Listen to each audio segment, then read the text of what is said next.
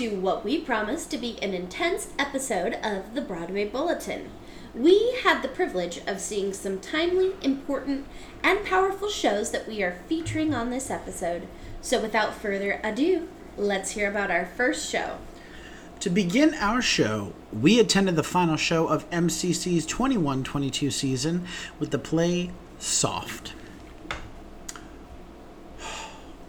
This was a true masterpiece. An absolutely beautiful work of art. This was brilliantly written, and if it weren't for the fact that we had COVID, I would have gone back and seen it again.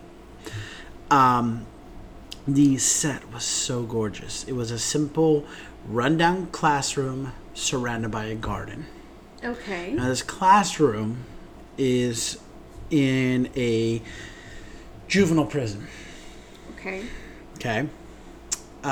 So that's why it looked the way it did, and it was an English class, and it would switch between that and the principal's office. Okay.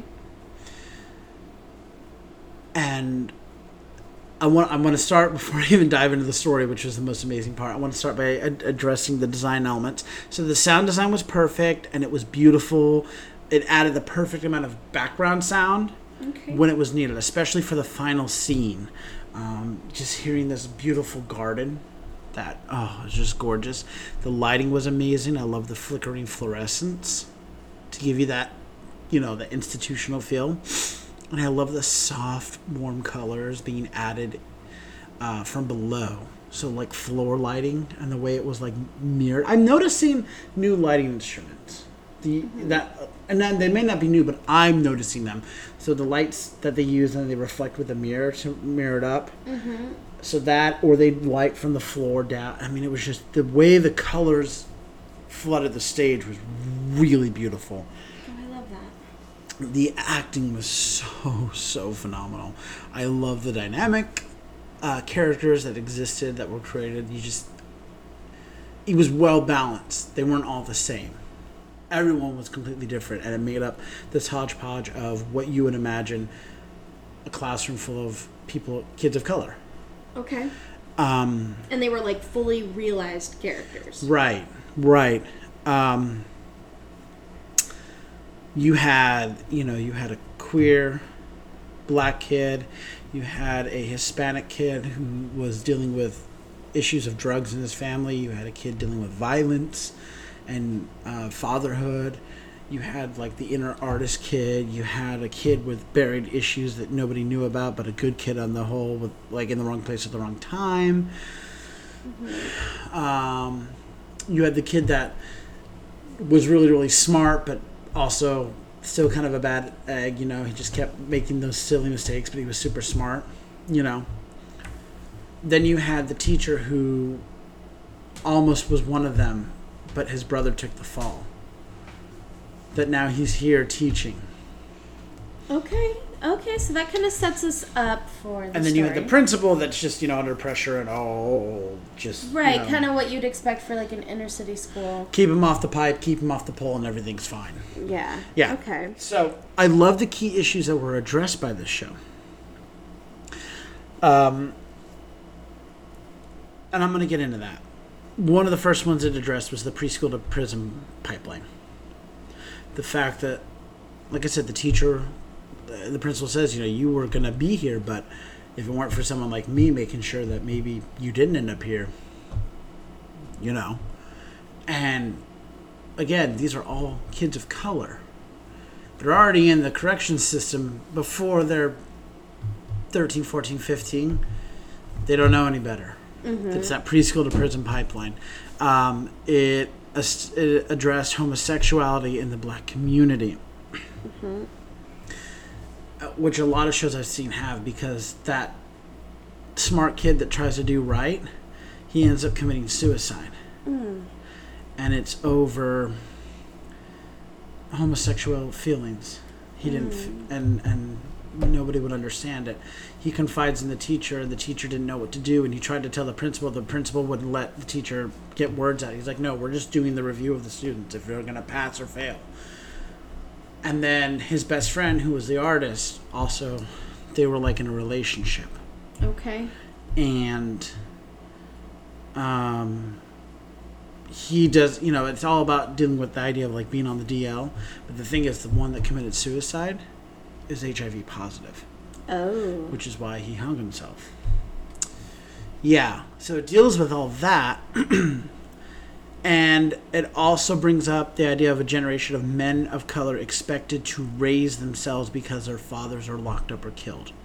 Mm-hmm. Which we've seen a show like Thoughts of a Colored Man talking about that issue. How can we expect a whole generation of children of color to be raised the right way when they don't have anyone to look to? True. They don't have anyone to raise them because we've locked them up or killed them. Mm-hmm. What an unrealistic expectation.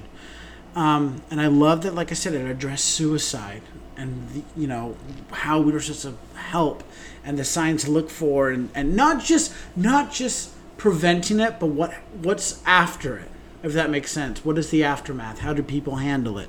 How should we deal with it? The emotions felt so real and raw and exposed. These characters felt so vulnerable, and I in turn felt so like they were so human. I love the fact that the teacher was invested in the well-being of his students and wanted them to be better because he had been where they were when he was their age. He literally was in their shoes. Mm-hmm. The ending, I loved it. The character of Kevin. So,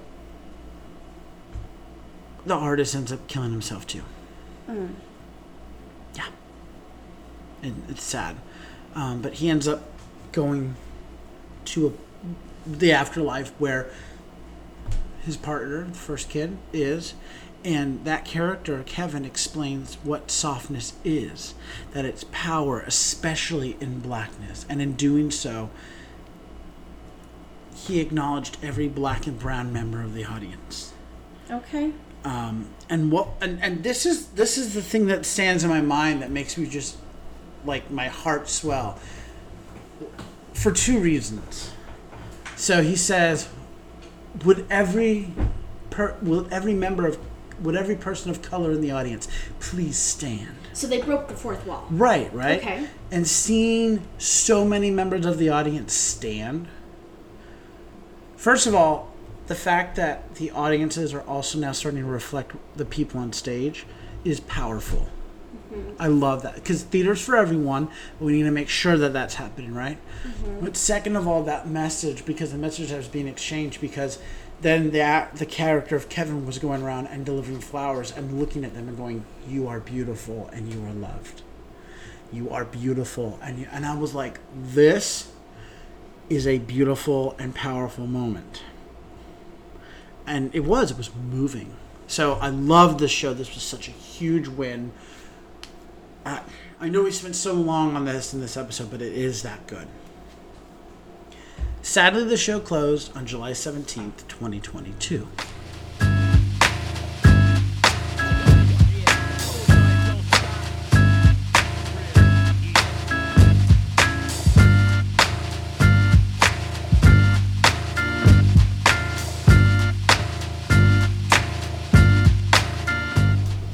The second show we attended takes us back to one of our favorite theaters, 59E59, where we saw Hooded. This is another great play about the black experience in America. The really well-written show that points out systemic racism against people of color, especially young people of color.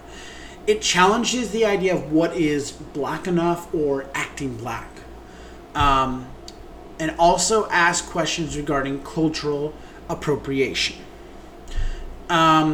So you've got two boys who get arrested. So that's how we start. One is from the inner, and it's in Baltimore. Okay. Well, technically it's in a suburb of Baltimore, kind of thing, right? Mm-hmm.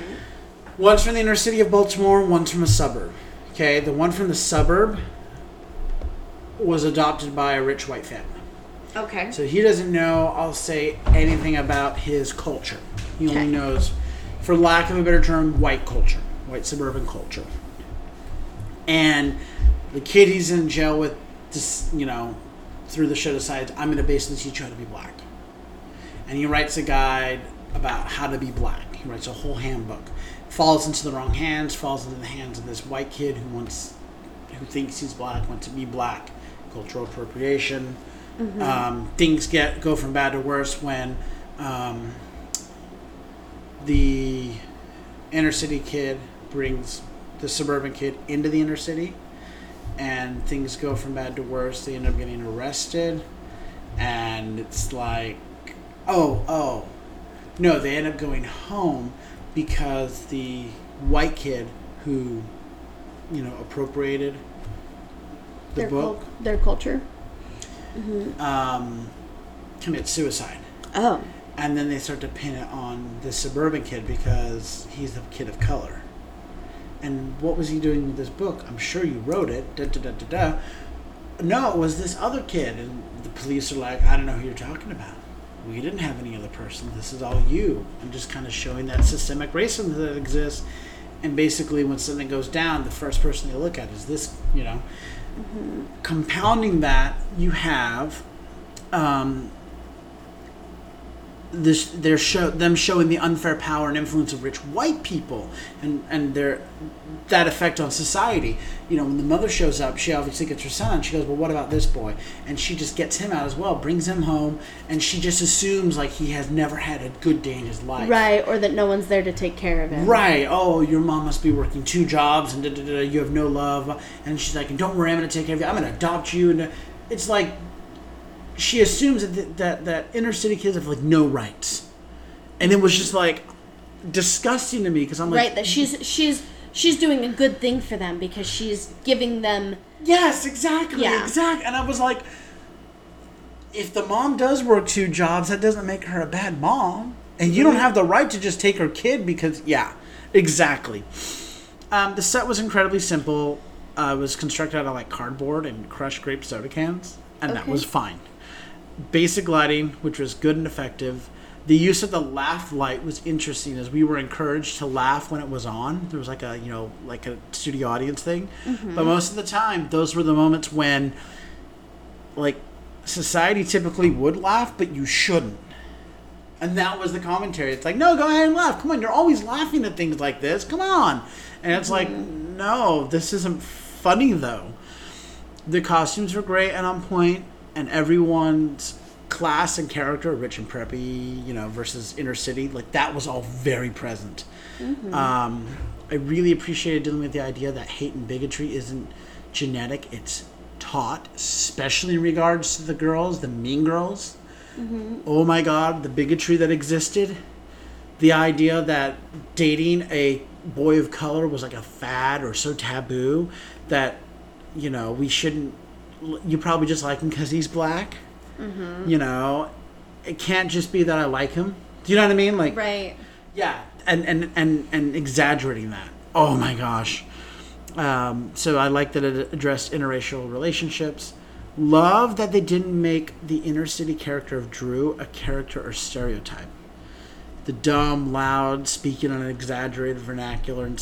Instead, he had bits of that sprinkled throughout, but was really, really intelligent and socially aware of things. You mean he was like a full person and not a stereotype? Yeah, so like he could, you could get that stereotype almost like Tyler Perry character, which does exist in some parts of the society. But like also it was like, no, I know why things are the way they are. I understand this, that, and the other. I am a well-learned person. I can also go toe-to-toe with this. I'm street smart, but I'm book smart. And I was like, yeah, because that's how most people are. You're not one or the other. The second act was powerful, confronting of racial appropriation. I already went over that. Police brutality. The confronting of white people killing black people was super, super important in this. The ending was incredible. They put up on the wall, they projected the images of all of the people of color who have been murdered recently. Breonna Taylor, George Floyd, Trayvon Martin. I'm trying to think of more, but I can't believe I have to try to think of more. Just stop killing black people. Just stop it. And it said, "Can you bear the weight of the secret?" You know, it was just so powerful. Such an incredible work. This was a really great piece of Black theater. And I love that we're getting more of these. This is incredible. Yeah.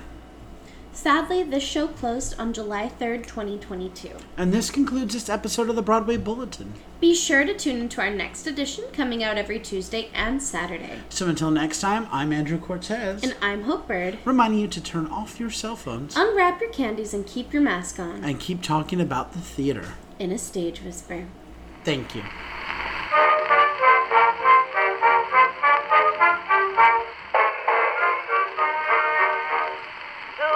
From old New York town, met in a foreign land, one sang the praises of gay. If you like what you hear, please leave a 5-star review, like, and subscribe. You can also find us on Facebook, Instagram, and Twitter at Stage Whisper Pod. And feel free to reach out to us with your comments and personal stories at stagewhisperpod@gmail.com. Our theme song is Booga Blue by U.S. Army Blues. Other music on this episode provided by Nengdo and Billy Murray. You can also become a patron of our show by logging on to patreon.com/stagewhisperpod. There you'll find all the information about our backstage pass. Thank you so much for your generosity. We could not do this show without you.